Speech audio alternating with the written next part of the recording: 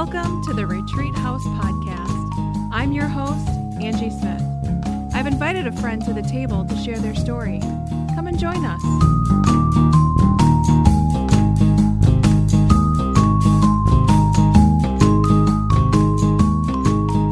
Welcome to the table.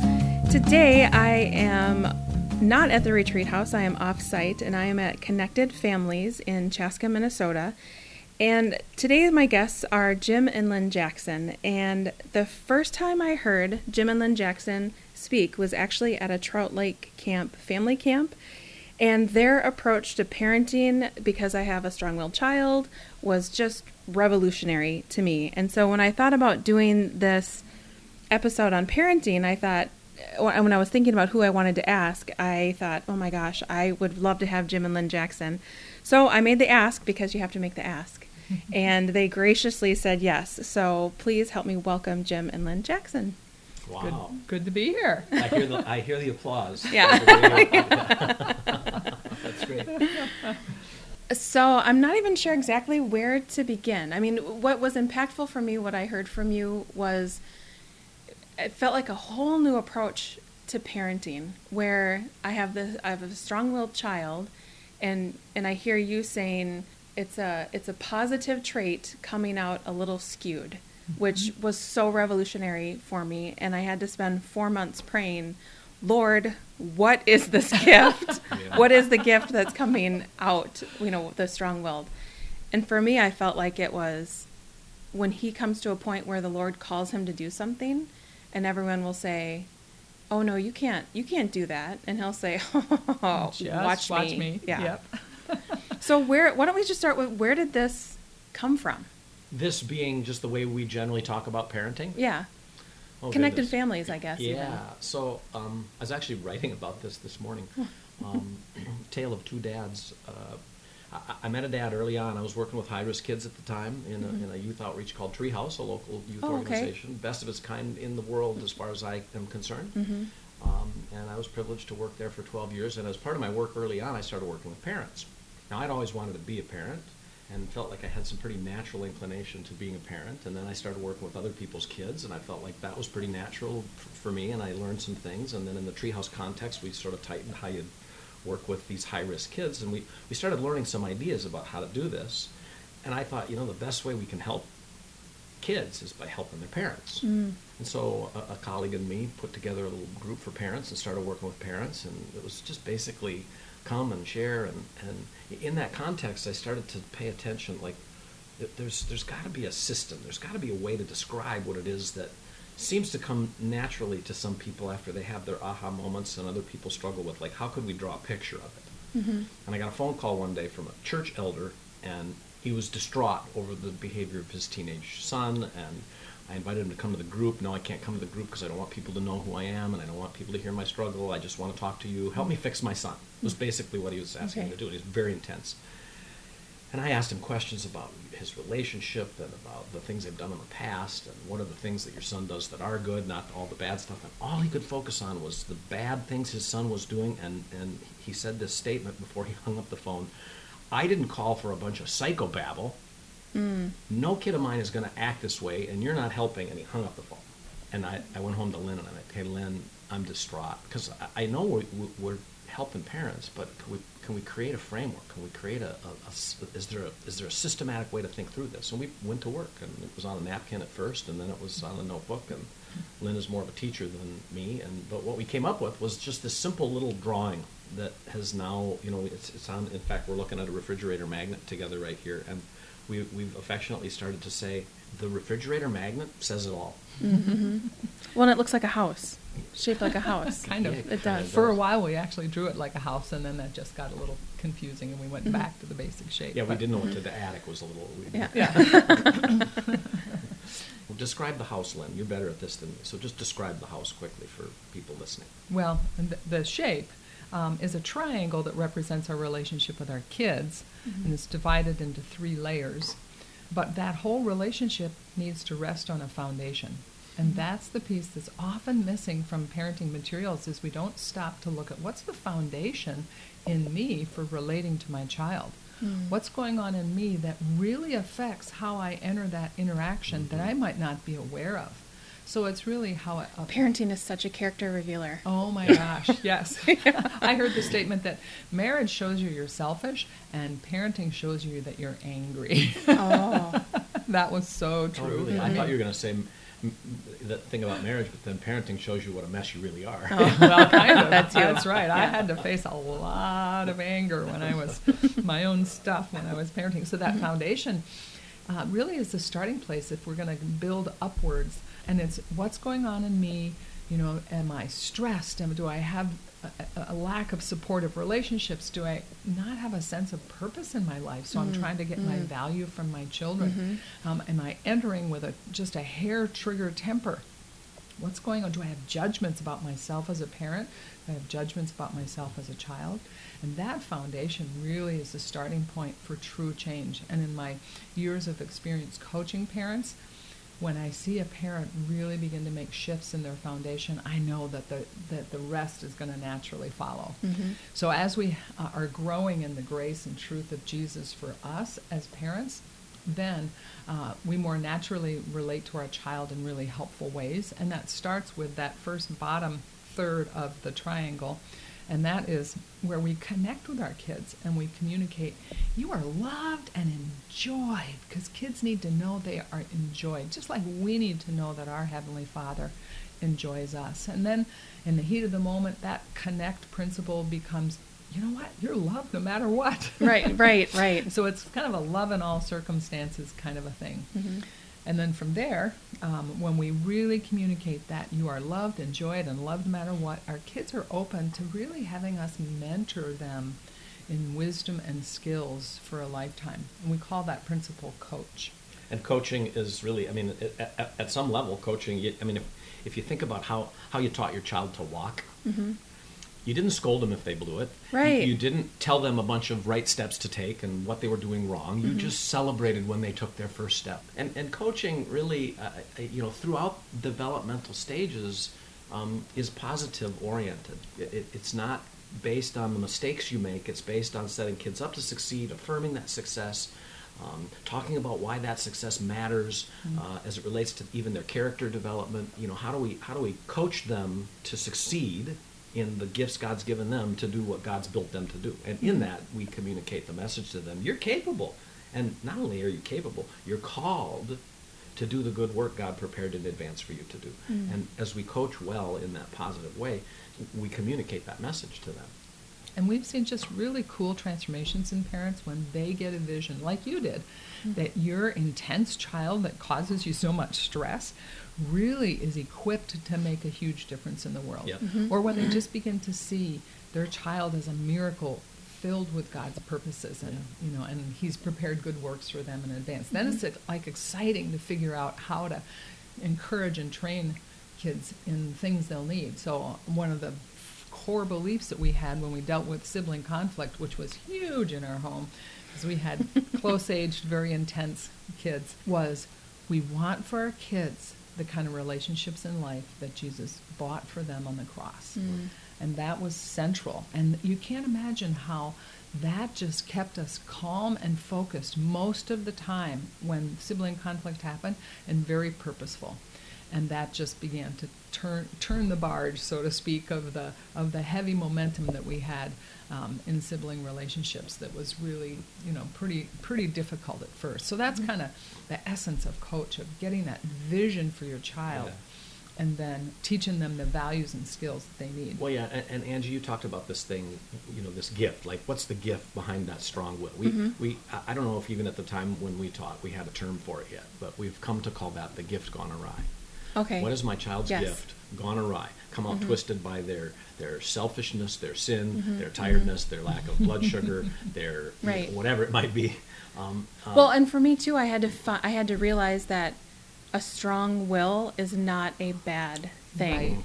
Right. And I had to make that mind shift. It's really hard to parent, but it is not a bad attribute. Yeah. Right. And I felt like that mind shift was a game changer for me too. And if you say the words, you have a very sensitive child, or an intense child or a strong-willed child, everyone goes, oh, I'm so sorry for you, you know. And yet you stop and think about it, it's like, okay, I think Jesus was sensitive, intense, and strong-willed. So what are we moping about? We've got a high potential child. Right. That if we really follow the leading of the Spirit and parent them with grace and kindness and purpose, amazing things can happen. Well, practically speaking, our oldest son, we came to see, he would always say, and a lot of people either are people like this or have kids like this, that's not fair. It isn't fair. And the way that behavior, even as a youngster, would manifest when he was 3, 4, 5 years old, let's just say he saw his 2 younger siblings fighting. He would assess who was being treated the most unfairly, and then he would protect that person by punishing the other one, hitting them, calling them names, saying mean things to them. And the parent's inclination at a time like that is to go to the oldest child who just called the middle child a bunch of names. That is not okay. You need to stop that right now. You go to your room and don't come out until you say you're sorry. I mean, that's just our normal default thing to do. And maybe there's nothing wrong necessarily with that, unless we miss the fact that gift of justice, of a sense of fairness, got absolutely missed. We have an opportunity when something like that happens to say, you know what, I can see that you're really upset by how unfairly this is going. And I can see that you really care about your younger brother.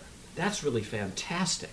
But we're going to have you take a break for a bit and talk about not just what's fair for him, but what's going on here, and how could you use that in a way that's not unfair to your sister. Right. Well, and what's great about that is that I think we're moving almost into your next one, correcting. You're correcting his behavior and giving him an example of how, when he then comes in with his sister and his brother in another interaction, you're modeling how to deal with conflict too. Exactly. Yeah, absolutely. And the fun thing, before we leave Coach to go into correct, the fun thing about that principle is it applies to all relationships. There was a pastor who recognized his incredible judgments about his daughter. She's a train wreck. And then she realized, kind of like your son, she's passionate and intense, ready to take the world by storm. And it began to change, it transformed his relationship with his daughter the day he realized that. But it also began to transform how he did ministry, how he looked at other people.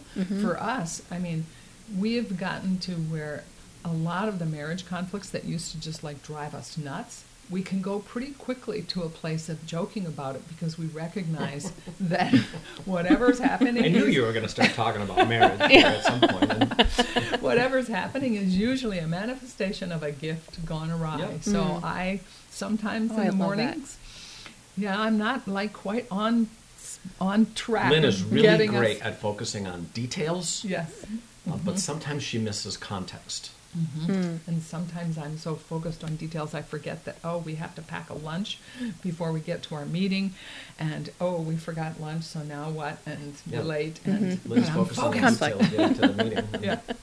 So anyway, and Jim, I'm sure could share an example, but I won't press him on that. No, but it's true. I mean, we had a conflict. We had a tense interaction yesterday around some work planning kinds of things. And I know that I got a little snippy.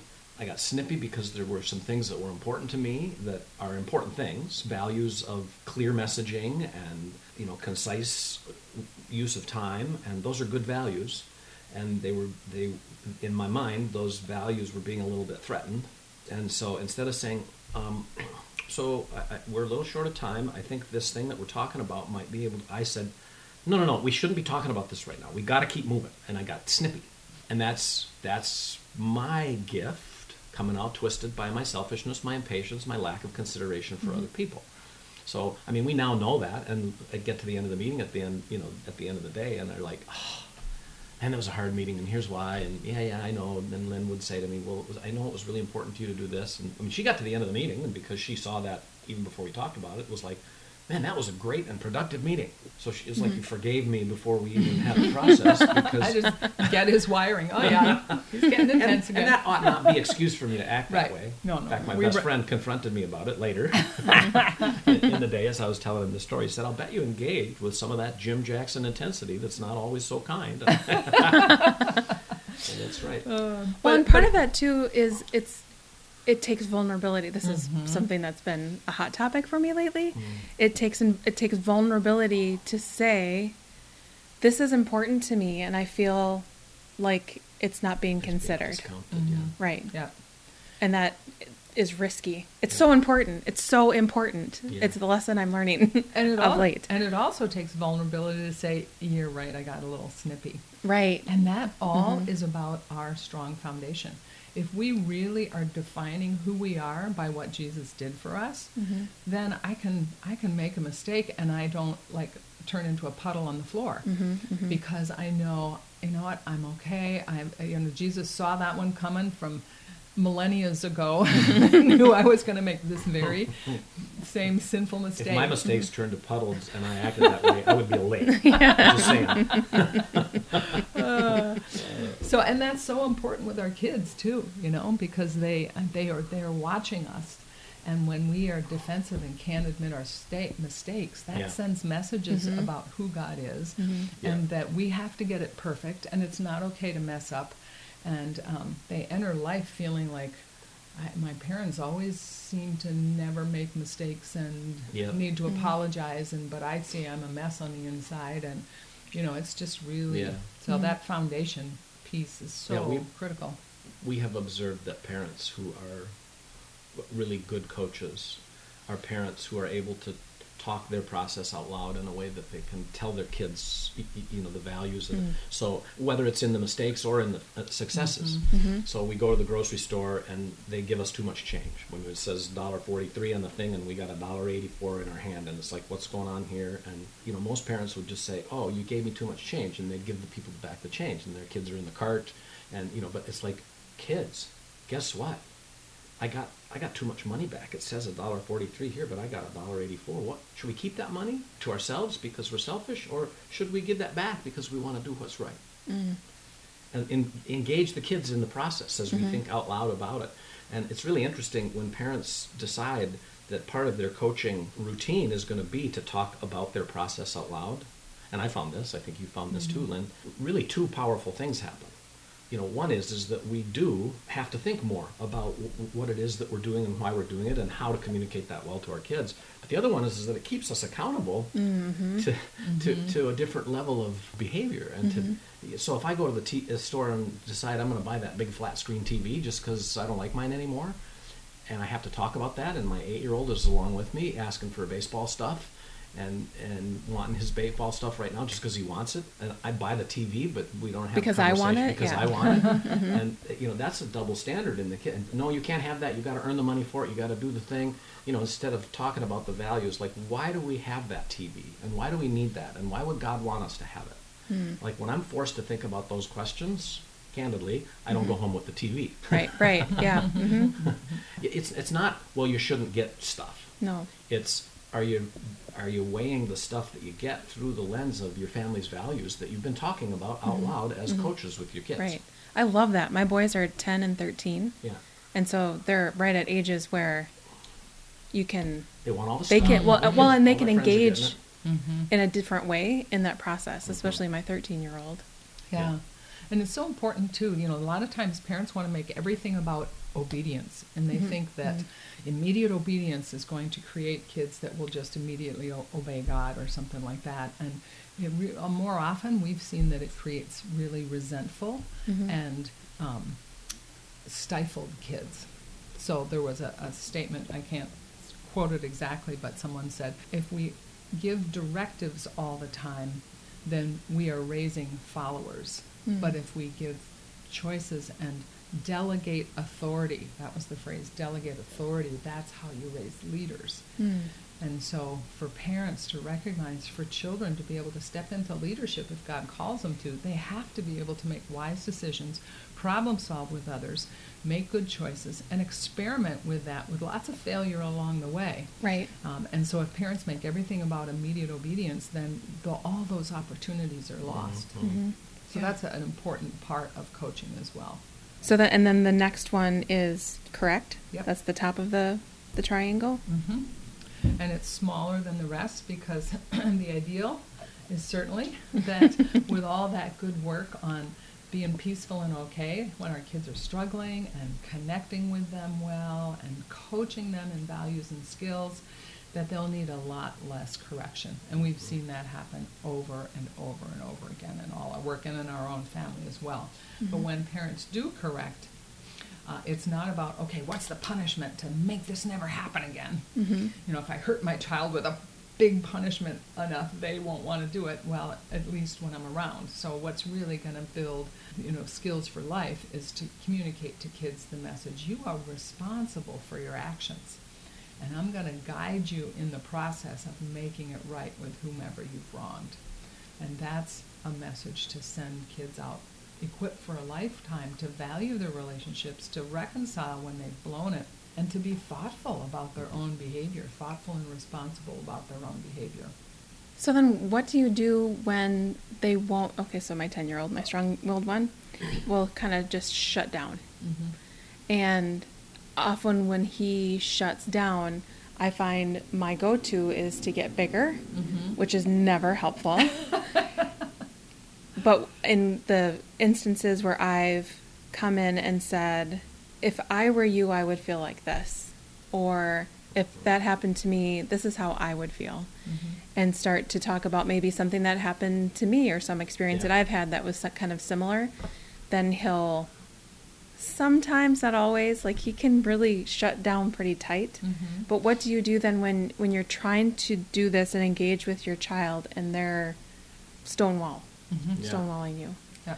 Wow, I mean, that's common. It happens to us. It happens, I think, to most parents. And Lynn, maybe you even could chip in here a little bit on the kind of on the OT side of things. But stuff.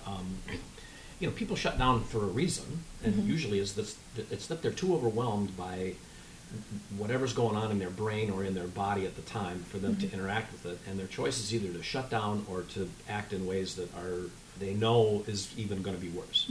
So it's big. I mean, because sometimes he can appear as of having no feeling, but what I'm feeling, I feel like I'm starting to learn, is that he actually has such big feelings. Is that kind of what you're saying? Absolutely. That he doesn't know what to do with them. Absolutely. We've seen that. Yeah, in my coaching, I see that a lot with kiddos. That the kids that have the big, intense feelings, they have the least ability to handle them because they're so overwhelming. And parents just assume that, you know, they just want to be, they want to do negative behavior, they don't want to take responsibility, when really they're internally, they probably have higher standards than the easygoing kid and child, and they can't really face what they've done. One young boy said, if we talk about it afterwards, then I just feel even worse.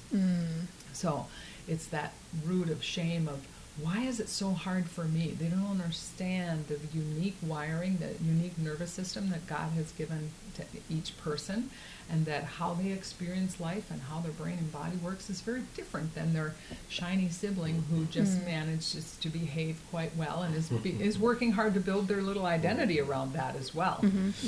We often see families where there's a child over in the white sheep corner and a child in the black sheep corner, and everybody starts to build identity around that. And so those kids are discouraged, they feel ashamed, and to face what they've done and talk it through, especially if the parent is in any kind of a lecture mode, it just shuts them down. They just don't want to deal with it. And it's a sign that they almost care too much instead of don't care at all. So for those kids, to back up to just the basic idea of what correction is, we think correction is getting our kids to behave right. Right, like behavior modification. Yeah, but really correction is about something got broken, something got either literally or figuratively. Because of your behavior, something is out of alignment with God's best.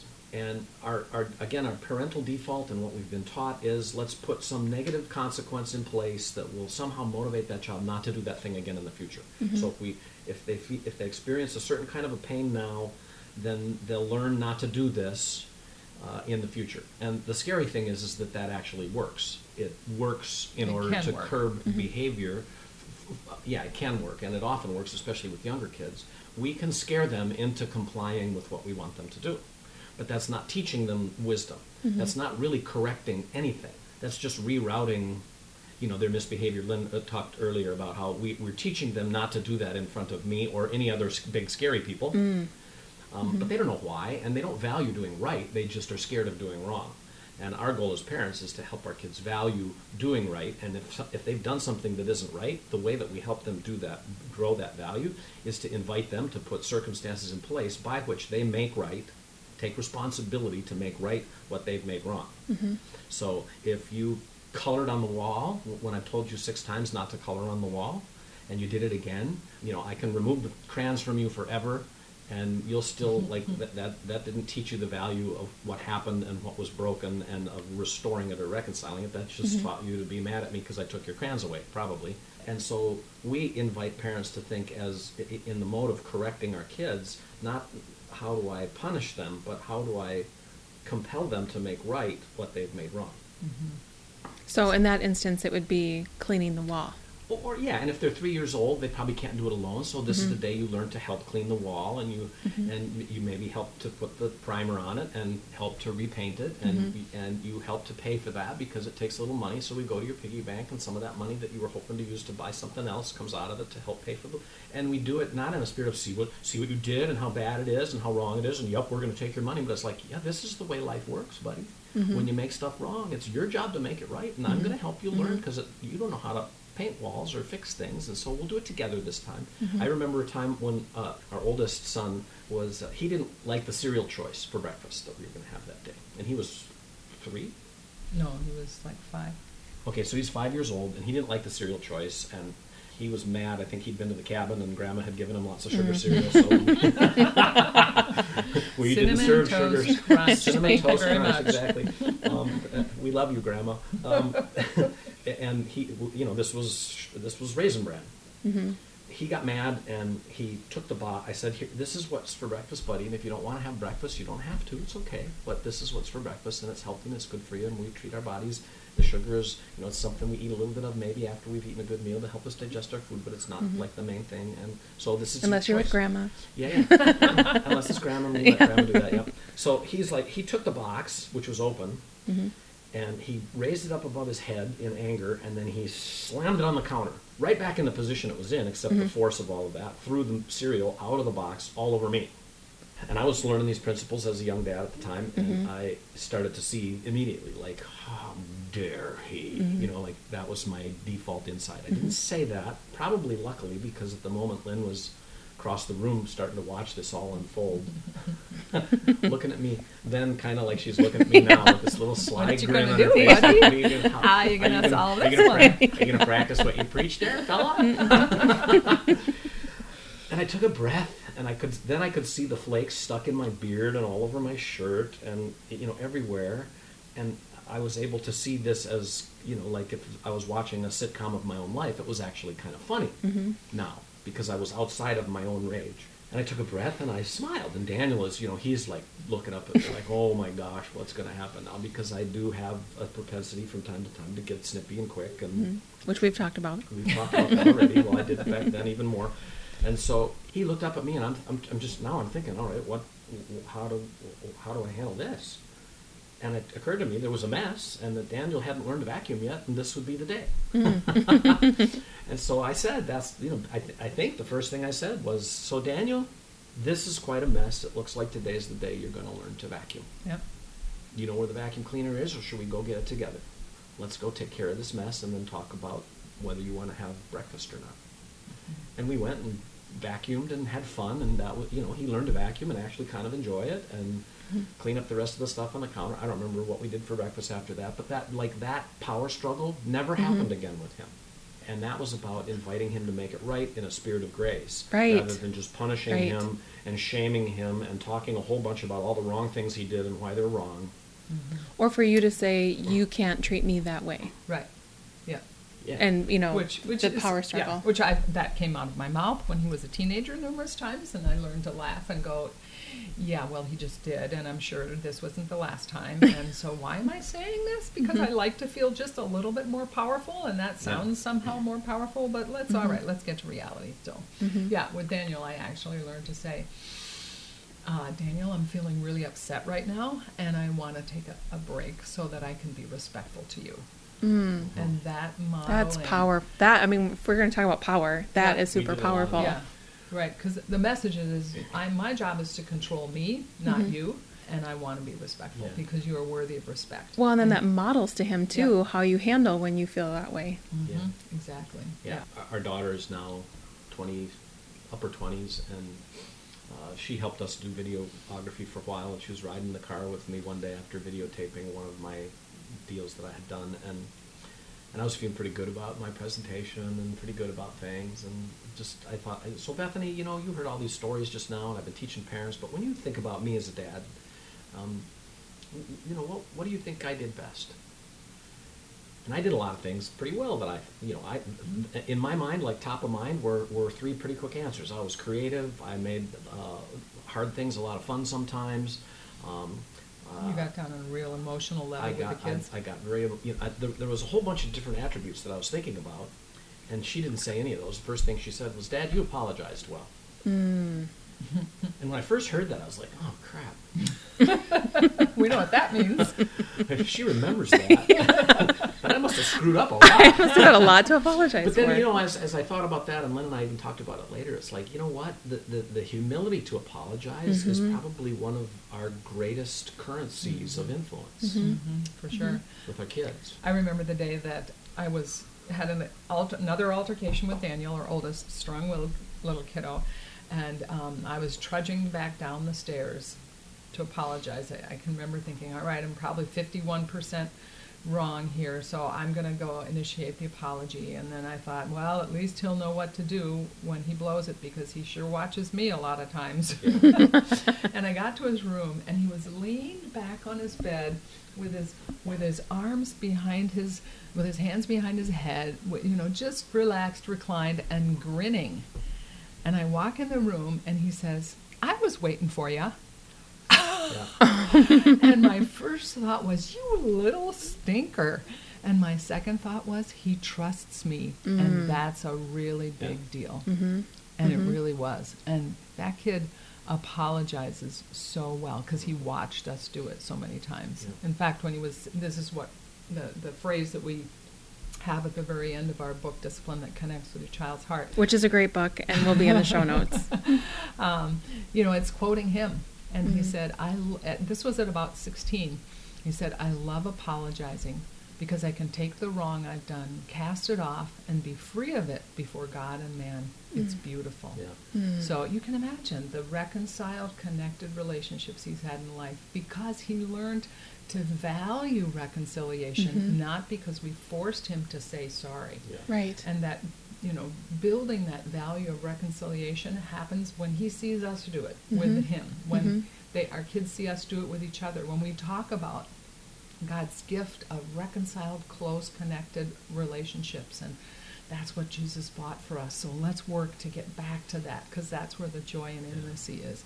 And kids begin to see that as a real value, not as a hoop they have to jump through to get out of timeout. And that's where real life change happens. Much of the instruction in the Bible about how we ought to behave in church is, in essence, instructions about how we ought to behave at home with our own kids. So think about the one another verses. Love one another, encourage one another, bear one another's burdens, and so on. What if we wore those as mandates for us as parents in how we relate to our kids? And in Galatians 6:1, we're told, if any of us catches another in sin, you who walk by the Spirit, so we've just talked about the fruit of the Spirit a couple of verses before, love, joy, peace, patience, goodness, kindness, gentleness, faithfulness, and self-control. You who live that way, go to the one who's misbehaving and restore that person gently.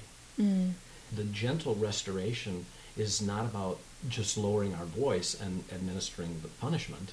The gentle restoration is about imploring and compelling and creating opportunity for them to truly restore for themselves what was broken. We can be quiet and think we're being gentle and not be gentle at all. So it's about a gentle spirit. It's about walking. We condescend. So, in brief, this framework, this magnet is this picture of a pyramid with a rectangular box at the bottom, which is your foundation. Out of your foundation, you grow. It's never perfectly built, so we grow into relationship with our kids. We connect. and we communicate the message you're loved no matter what. We coach, we communicate the message you're called and capable. We correct, and we communicate the message you're responsible for your actions. All of this in a context where, as people of grace ourselves, growing in our foundation, we communicate the message to our kids, you're safe with me. And what we like to do, and I don't know how much time we've got. We've got a few more minutes. Is to do a little role play. Okay. That we'll make up here on the spot. Do you want to be your son? Okay. Oh, okay. And we'll do a little role play right here on the spot that sort of gives people an opportunity to see what parents typically do and what are the messages kids get. We're really going to hone in on what messages kids get based on our typical approaches.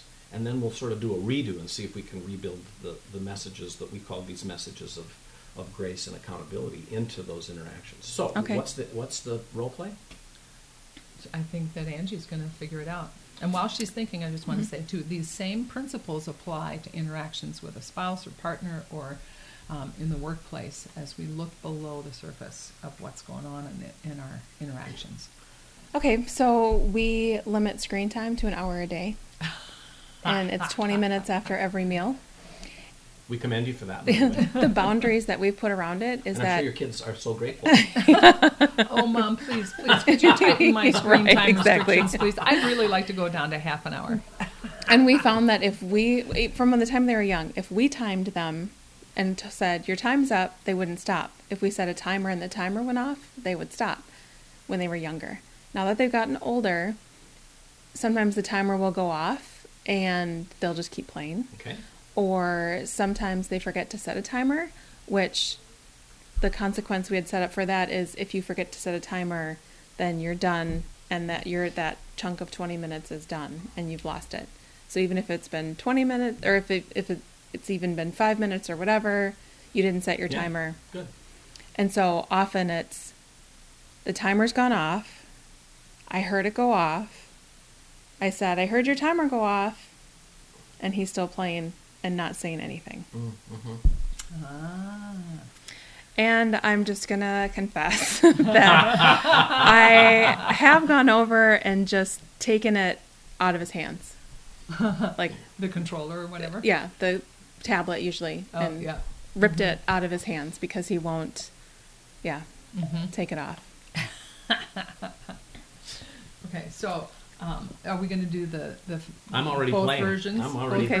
I'm in So character. Typical? Do you want me to do Yeah, typical. Okay. Typical. Right. I'm sitting here. I'm using my magnet as a tablet. And I'll do this in what playing, may be a typical way. I'm playing my favorite game. The timer has gone off. You're over time again. Give me that thing. Mom, no, I got to get to the next level. No, Mom, friends are depending on me. No, Mom, that is no, not God, okay. you're so unfair all the time. You don't even ask. This happens. You talk time about being and polite time around again. here, and you don't even ask. You're over your time limit almost every day. I'm just tempted to just take this thing away for good. Mom, it's good for me to play this game. My friends are on it. We communicate with each other. That's enough, buddy. That's enough. Oh, this is so ridiculous. I can't stand it. Cut. How do we do? He doesn't usually use as many words. He doesn't use that many No, words. it's more stomping, smashing. Yeah, that doesn't translate on. Yeah, no, I know. No, so that was good. You're probably now verbalizing I'll describe things. Jim is walking around the room, pounding on the walls. So it's just silent. But it's the same. And sort it's of usually thing. this kind of So he's angry, and so slamming doors. Maybe a little over the top in terms of parental reaction, or because you've been learning some of these things. No, that's Okay. All right. So I have done that. I don't do that all the time, but I have done that. So here's the question: parents often will say, "Well, good. She was being strong. She got that game away from him. She's communicating the message that she needs to communicate, which is that this is not okay." Mm-hmm. And that may be true, but she's also communicating a set of messages to me about me. That she believes about me based on how she's treating me. Like she's not saying them with her words; she's saying them with her approach, with her tone of voice, with her firmness, with her strength of this or her lack of this, whatever it might be. She's communicating messages to me. So if my use of the words, always. Yep. Yeah. We invite parents to think if you're your 10-year-old, so you're in my shoes. What messages did you just get from Mom right here? And what parents tell us consistently is, well, if I put myself in that child's shoes, the messages they just got from me aren't the ones I wanted them to get. They got a message that says, you're upsetting me. which is an interesting message because underneath that means you're in charge of my emotional well-being. Like, you have control of mom, you have control of dad, which isn't a That's interesting. helpful and healthy message to send our kids.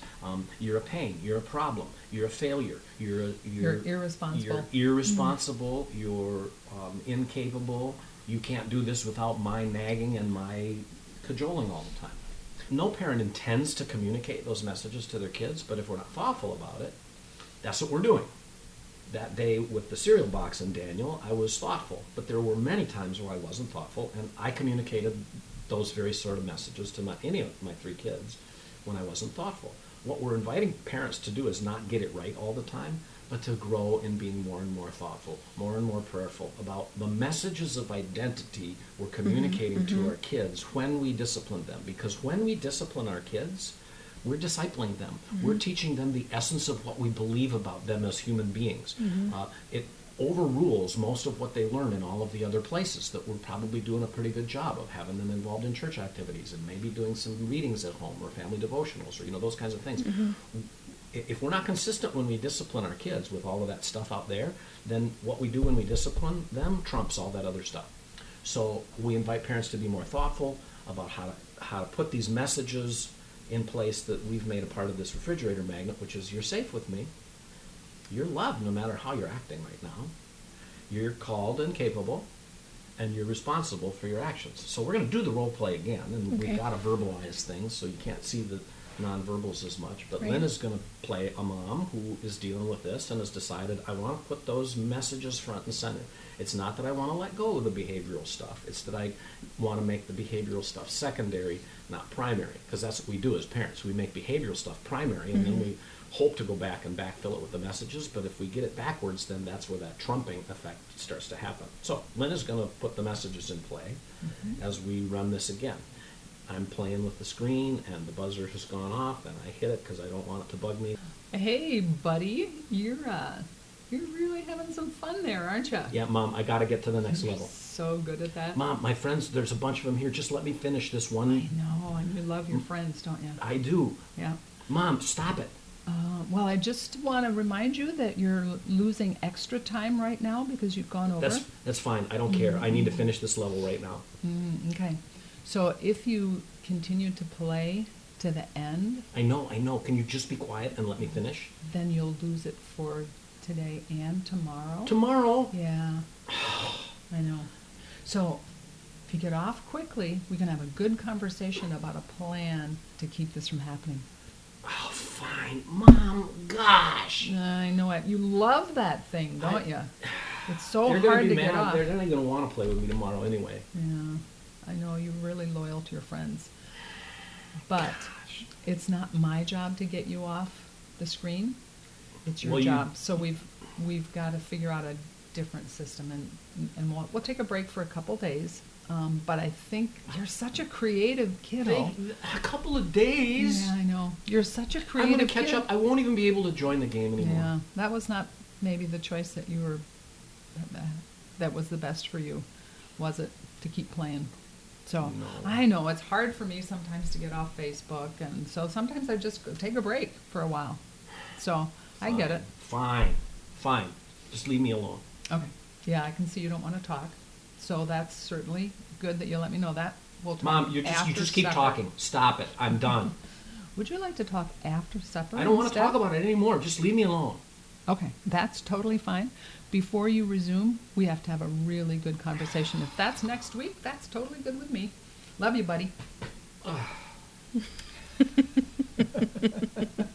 So, as the 10-year-old now, I mean, honestly, I'm still mostly just really frustrated about all of this, but I'm not mad at her. I'm feeling the weight of what I've done, which is sort of the first piece that kids have to feel on their way to making things right. It's like we get so engaged in that default response that kids don't focus on what it is that they're doing that they ought not do. They focus on the energy going on in the power struggle between them and their parents and their desire to win this. But I'm feeling like I don't have any weapons with which to win right now. And I'm just feeling, I mean, like the way she I don't even hear. I honestly, even as a role play, I didn't hear everything she said. It was like wah wah wah wah. But it wasn't the kind of wah wah wah that made me think my mother is irrational. It was the kind of wah wah wah that made me think she's right and I hate this. And so now here we are, and I don't get my game back until I've had a conversation with her. And I know that she's serious because she's calm and it's not a threat and it's just she's confident. And that's what these messages seem to do for parents, is it just brings in this whole new level of, like, I know what I'm trying to do. I'm trying to communicate these messages about my kids, which are not just, by the way, my truth for them about their identity. This is God's truth about my kids. Are we safe? God loves us. Are we safe in relationship with God under his care? We are absolutely safe. Does that mean he's always going to let us get away with and do what we want? No, he disciplines us in his way, but it's in love for our good so that we might share his holiness. Well, and lets us experience pain. I mean, that's one thing that I was noticing was the remorse. I mean, letting them sit. I mean, it's hard to let your children feel pain, but so important. Yeah. Well, and that's the kind of remorse. The pain of remorse. The pain of remorse that really the Bible is talking about when it talks about the pain of discipline. Like Hebrews 12, a lot of people use Hebrews 12 as a parenting verse. You know, no discipline is pleasant at the time, but painful. And by those who've been trained by it, there is a harvest of righteousness. And parents go, well, that's why we need to, put painful things in place. Well, that word really isn't about physical pain or even harsh emotional pain. It's about the pain of remorse upon self-reflection around. Yeah, it's usually translated sorrowful. And then in that one instance, they translate it painful. Yeah, that's interesting. Yeah. Yeah, and I mean, the other thing I just want to say quickly about that passage is it's not written as a parenting verse. It's written to believers who themselves need to understand the importance of the discipline of the Lord, which is really about us looking inward and recognizing our own failure, our own fault, our own flaw, and surrendering that, letting go of our desire to hang on to our lives, a ripping away of our self-will in surrender to God. It's that sort of sorrow. And that's that's what you just said is kind of a little piece of how even as a 10-year-old in this role play, I was like, I blew it. What's wrong? Now it's about what's wrong with me, and now I give Mom a chance as I start doing this kind of language to maybe bring some encouragement and some perspective. And so I just want to kind of wrap us up. I assume we're getting close on time. I just want to wrap us up by looking at how this big picture framework affects screen time, because it is the most common challenge that parents of kids over than 5 present to us. And so if we think in terms of our foundation, if I sense, and I got in touch with this, I was more anxious if Daniel was on the computer. So then getting him off the computer, that was about my anxiety. It wasn't about what was good for him. So I had to deal with that first. And as we really looked at our foundation, we tapped into that sense of this kid is called and capable of doing good things in God's kingdom. And we expressed that to him as, Daniel, we are concerned that this escalating power struggle over screens is hurting our relationship, and we see it sucking the life out of your creativity, and we want to come alongside you and support that creativity in ways that are going to prepare you to walk in God's purposes for you. And we talk about this in our Entitlement Online course, tell the whole story of all the things that we did to come alongside him and figure out the gifts that he was using when he played computer games could be the gifts that we set him up to use in three-dimensional life, to really experience them and use them to be a blessing. So we got him wood for a tree fort, and then he started building this huge tree fort, and then he built tree forts for other kids that wanted a tree fort. So that was just one of the examples. But that shift in our thinking from this is something we have to control and manage to our child is called and capable, and we want to come alongside him to experience that. He got excited about it. The power struggle really just evaporated. I've never seen any of our struggles with him change so quickly because of thinking through the lens of this framework. And we stopped making about correction and boundaries and limiting. And we did take the computer game away, but we put so much effort into come alongside him and develop that sense of you're called and capable. Well, that's what I love about this, the process that you have, is that it's not about not having consequences. It's not about not having boundaries. It's not about not having discipline. But the way that you're going about it is like mind-blowing. Yeah. Well, It's so different. The simple way that we phrase it is that we've made a fundamental shift from behavior-based identity to message-based identity. You know, when the identity is in the right and wrong behaviors, we have kids who are really feeling great about themselves because of how great they are all the time, which only lasts so long, by the way. Or the other extreme is that they just get really discouraged really fast. They're like, well, who cares? I can never measure up to anybody's expectations for me anyway, so why try? And there's more and more of those kids. And kind of in the in-between place, is a rampant, really an epidemic of anxiety in our young people now because of all of the crazy expectations that are coming at them from their parents and from the social media world but it's all identity-based. It's like, what makes you a valuable human in the mind of the world right now is more and more and more about what the external world says about you and about your accomplishments and your achievements and your likes and your stars and your happy faces and your thumbs ups and your all that athletic stuff. goals and your grades. And it's like all about externals. Instead of this foundation. Yeah, that you're instead talking of the foundation of truth is our only value is because of what Jesus did for us at the cross. Growing to know who we are in Christ and in that identity frees us to do what God built us to do, but also frees us to be okay if I don't do it as well as you do. When we get into this identity-based messaging approach, and we hear parents tell us consistently, it flips upside down and revolutionary change happens in families, sometimes really quickly. Yeah, a lot of times it's a slow process that parents are persistent at. But another way to say that whole philosophy is when we shift our primary focus from managing behavior to mentoring belief, kids grow to wisely manage their own behavior. Yep. And if we think that we're going to change a child's behavior when they believe the opposite of what we're hoping for is true, then we're in for quite a power struggle. So no guarantees. Yeah. Our kids get to make their choices, but if we focus on identity instead of behavior, we see tremendous transformation happen in families. Yeah. Well, thank you so much. This has been so good for me personally with my own children. But I really wanted to share you with the listeners because of the message. Your message has been so impactful with my parenting. Yeah. So Well, that blesses us. thank you. Thanks, But Angie. before we go, there are two questions I always ask my guests. The first one is, it's called Retreat House Podcast. So how do you retreat? Is it a daily rhythm? Is it getting away and retreating? But what does retreat look like for you? I tend to start my mornings really leisurely with tea and Bible and looking out the window. And if I don't do that, pretty soon I'm just sort of spiritually dry and cranky. And that's probably my best form of retreat. Yeah, Lynne is very methodical. Jim? Not so much. Not so Very much. creative. We're actually fortunate right now to be living as guests in a house, so retreat of sorts, Mm-hmm. even in our temporary housing, where I can go out on the lake. Mm. And I got a little kayak, and I just go out and move about and let the waves cascade and look at the clouds and soak it all in and thank the Lord. My other question is, if you were to use the hashtag Celebrate Weird to describe something about yourself, what would that be? You go first, Angie. Celebrate weird. Oh my goodness.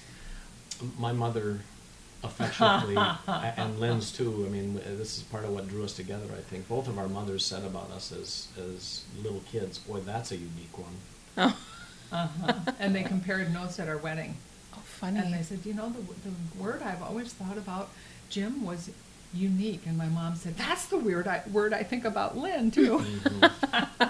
So unique squared is weird. Unique squared is weird, yeah. Or we had 16 years ago when we were in the formative stages of Connected Families, we brought an advisory group together, and there was a spiritual director that was a part of this, and she asked everybody to kind of just like, what are some words that describe Jim and Lynne and the heart of this ministry? And one of the words that was uttered about us that stuck was quirky. Celebrate quirky. Well, I would say we both get a little weird about coffee, but we won't go into that. But my celebrate weird thing would be I sometimes have this weird brain loop where I'll start to get emotional and cry, like sentimental cry. Mm-hmm.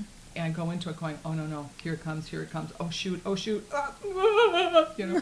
And I remember a time when I was at a grad party for a classmate of my youngest son. So here my youngest son is graduating from high school, and the last one's going to leave. Right, all the feelings about that. Yeah. And so I'm talking to this woman who I just sort of barely knew, and I'd met her like 3 or 4 times and forgotten her name 3 or 4 times, so it's already off to an awkward start. So and we're chatting, and I start to talk about Noah graduating from high school, and I start to get all choked up, and pretty soon I'm like sobbing with this lady, and I can't stop, and the harder I try to stop, the worse it gets, and she's just looking at me, and it was just like this floodgate, and I'm just standing there looking like an emotional wreck, and she finally just walks off because she just didn't know what to do with me, and I couldn't get a grip.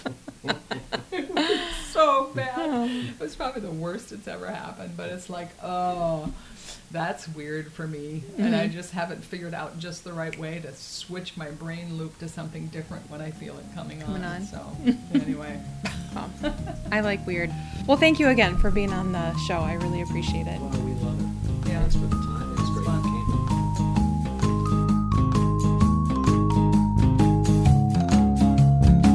came. Thank you for joining us today at the table. Any information mentioned in the show or things we talked about can be found in the show notes. If you enjoyed this episode, please subscribe. Or if you've already subscribed, please leave a review so that others can find us too. If you want to keep up on what's happening with Retreat House, you can find us on all the social medias at Retreat House Podcast. If you want to keep up with what's happening with me, you can find me at Angie Smith, MN. We'll see you next week at the Retreat House Podcast.